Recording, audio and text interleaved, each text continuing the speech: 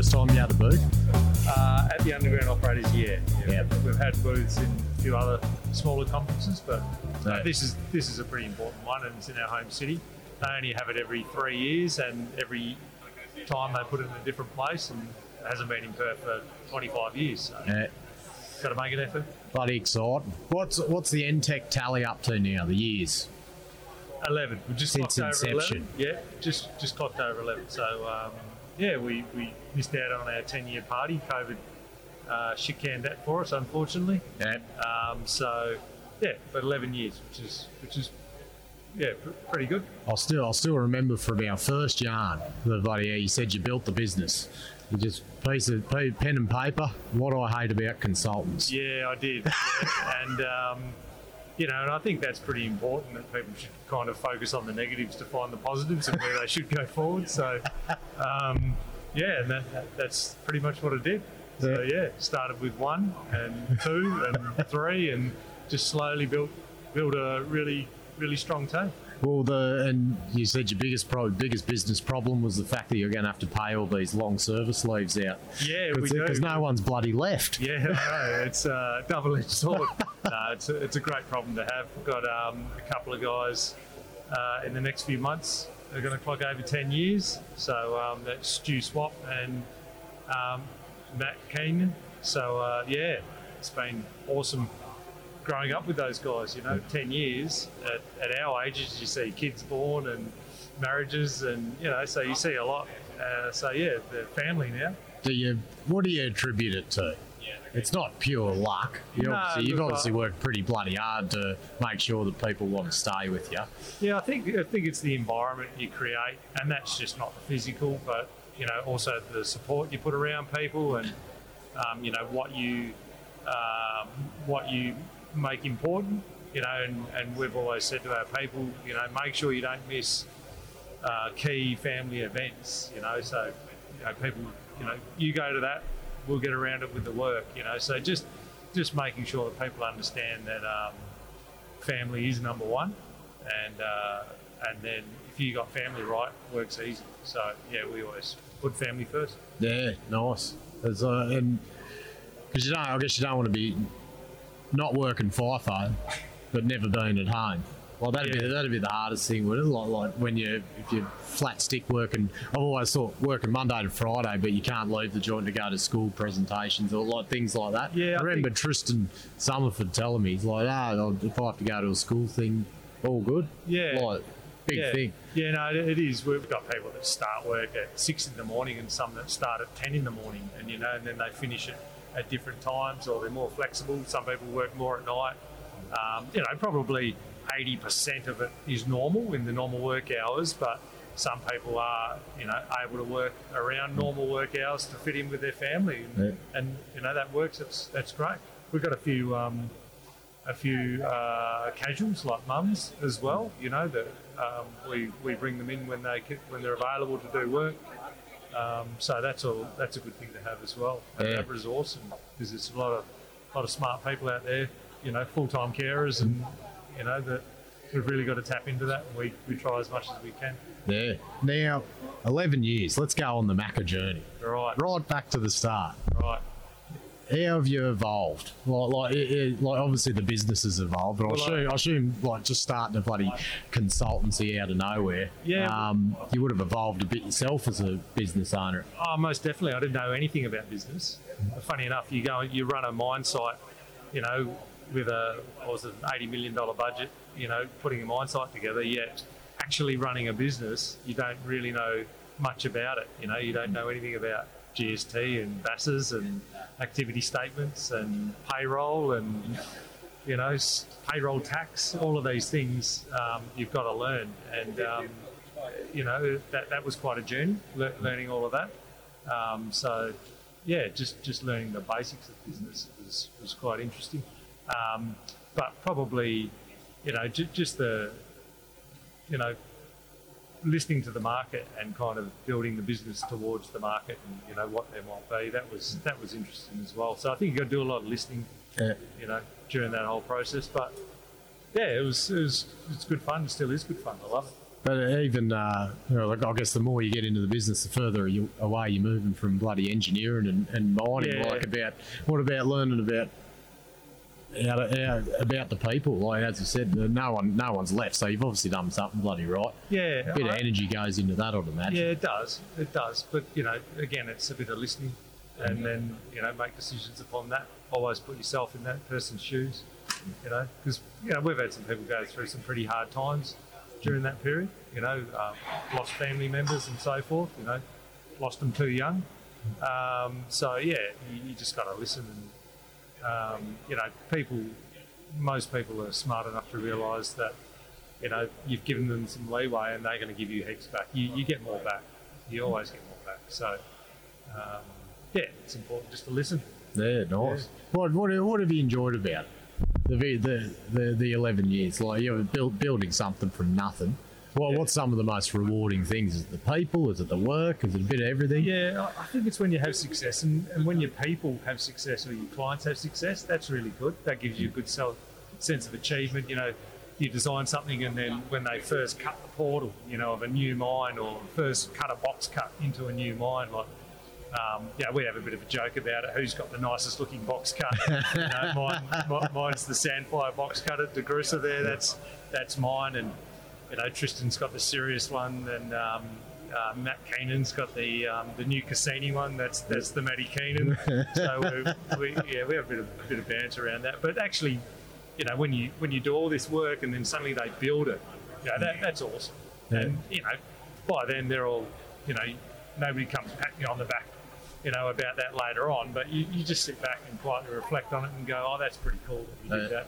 You find them on Google Earth. You find, that's what I did, and you can see these things, and I don't know, I think it's the detail as well in a lot of the stuff you do, and you do things for a reason, and you might just do something slightly different to make it better for the truck driver, because I've driven a truck. Yep. So I know all of these things, and you never really, it's never a headline or anything, but just the detail you put into things and make it nice for people to use. Bogging sumps, I know how to make a nice sump because I've used a bogger, design one, I should say, Yeah. So that gives me a good sense of achievement. I'm a bit of an engineer nerd, so, more than a businessman, I suppose. Yeah. So I do like the detail around a lot of the engineering as well. Because you look back on, like, say, DeGrussa, like one of your first sort of feasibility studies you did, now to when you've done, like, your more recent ones, do you look back and, like, see how far you've come, or like, even what you do, you're learning so many better ways to do things. We can do things, probably shouldn't say this to Sandfire, but we can do things a lot better these days. Yeah. In saying that, probably a lot quicker is probably the main thing. Just the software's changed a bit in that time, and we use the software a lot better now these days, but we've gotten a lot quicker. People want a lot very quickly. People never come and say, oh look, we want a feasibility done next year and we want it finished by Christmas 23rd. Just take your time. Yeah. It's more like, oh, we want to do a feasibility study. We want to start tomorrow. We want to finish in 3 months. So it's just totally unrealistic expectations. Yeah. Is the norm for what we do. But we've got heaps quicker in doing things. We've got a lot of tools now that we can reuse. Yeah. So we can smash things out pretty quick. Yeah. Good quality stuff pretty quick. So. And in 11 years, has the barbecue, that's evolved as well? The barbecue has been ridgy-dig as it is now at the start? Yeah, so the barbecue There's some flash patties down there. The barbecue came about, having worked on, most people who worked on a mine site know that Friday or a FIFO, it's normally Sunday lunchtime, you have a barbecue. And when we moved into our second office, we had a little back shed. It was an old building with a little back shed, so we got a barbecue and we'd wheel it out every Friday and have our barbecue. And that's when there was 6 or 8 of us. And when we moved into our new place in West Perth, we built a rooftop deck and put a barbecue and everything just for our Friday barbecues, because it's so important. It's when probably the one time we all get together, have a bit of a chat. A few clients come along, some stragglers come in every now and again. Oh, I rocked up in thongs one day, but it was good because your old man was there and he had thongs too. Yeah, that's right. So it was all good.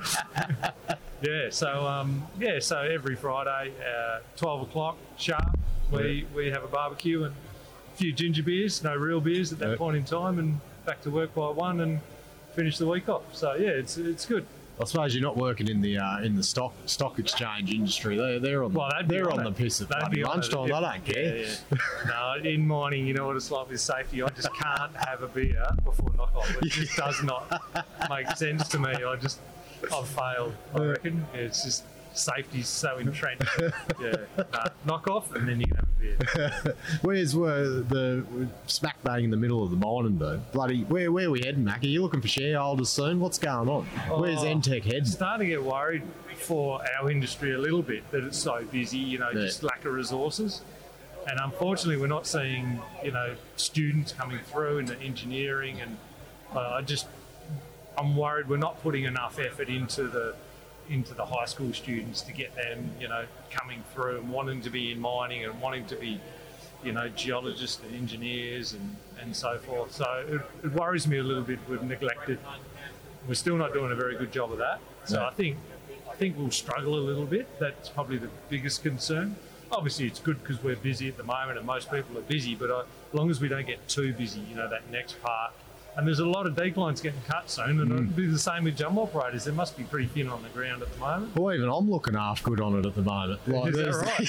It's like because there's just that much work going on and not enough operators for it. It's great. I'm loving it. Yeah. Me and Tucker are flourishing. That's the positive, but the negative is poor quality, costs go out of control and projects fail. And when projects fail, then that's the part of the cycle we don't like. Well, speaking of costs, we've had some we'll have a yarn about this later. Your mate Kiwi from MIE, variable speed ventilation. There's some pretty cool stuff happening in that department. Yeah, we've been helping him with a bit of modelling on that, and probably a lot of people don't know, but ventilation is the biggest electrical cost in an underground mine, by far, most of the time. And all of our fans underground, turn them on, turn them off. So when they're on flat out, they're using a lot of electricity and because they're 0 or 100%. When you turn it off, you've got no vent. Yeah. So there is a model where variable speed makes a lot of sense in the underground, and unfortunately, one of our greatest things underground is 1,000 volt. Yeah. But all those VSDs don't come off the shelf 1,000 volts. 1,000 volts is actually pretty weird in every other industry in the whole world and every other country. So, it's good to see companies now coming out with some variable solutions for vent. So, those guys are doing a good job. Yeah, no, I've seen it before. It's like literal touch screen just winded up and down. It's very unbelievable, isn't it? Yeah, well, a lot of people probably don't realise, but, you slow a fan down 10%. You'll get obviously a little bit less vent, but you'll use 30% less electricity. Yeah. Like it's that. Yeah, I couldn't believe it when you told me that. Yeah. So if you can do that, then that's a huge cost to a mine site by having a bit of extra capital, but pays for itself so quickly. So technically we're getting very good now with those VSDs, and we'll see a lot more of them in the future. So I'm sure. So it's good. I'm sure there's shitload more stuff going on, mate. Overseas, I don't know.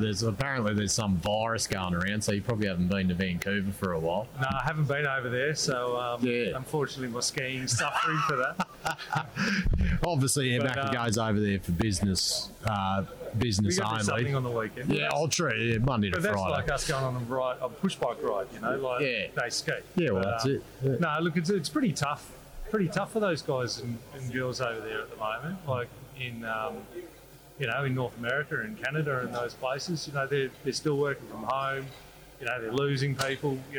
So it's pretty tough. I really feel for them. We're in this amazing little bubble of Perth, but I think we've got to think about those guys as well. It's not great. But hopefully we're heading in the right direction. Get a few vaccines out there. Well, so with that whole North American landscape for mining. So you guys are in Vancouver. Like, you think it's going to really, become a second Western Australia? Is there a lot of what's the go? Is there a lot of work, a lot of gold over there? Is there plenty of potential in the coming decades? North America is bigger in mining than WA. Yeah. Like it's massive. I think we're a bit insulated over here. We think we're the WA biggest. Is the whole world, and with iron ore, we're not far wrong. But when it comes to gold and base metals, we're just blip in just a pimple on the bum. You know, we're not much at all.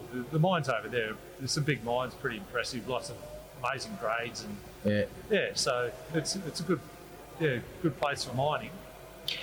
Yeah. I might go and pull some levers over there, so that'd be interesting. Yeah, like that. Left-hand drive jumbos over there, mate. Oh, God. That's funny. I don't need anything else to change them. They give me electric ones these days. Yeah, well, they're dumb old Billy and that. They did well over there, what they did with the bolt meshing and everything. Like it's becoming more normal. And everyone's taking it on board and keen as. It's funny. It's exciting. Yeah, no, it is. It is. There's a few Aussies over there now. Evolution are over there. Yeah. With Red Lake. So a couple of Aussies heading over there. Burncut, looking. I think they might be over there. Barminco are over at Hemlo. So a few Aussies over there poking their heads up. Yeah. It's good. Good stuff. No, well, mate, thanks very much for giving me a bait today. No worries. Bloody, I've had a belter so far. Yeah, no, it's We've good. Come along and I'm having I haven't been kicked out, and so it's I'm laughing. Yeah, it's good. We're gonna do now. I've baited everyone up, so we're gonna do some heckling. Here we go. Oh, here's your Highness Bill Beeman here. Has everything been all right today for you, mate? No, thanks, Ed, mate. I've got two Strala and Bill are actually going to come and hot seat now. yeah, So. no worries, all right, mate. Thanks, I'll guys. leave you to it. Beautiful. All right.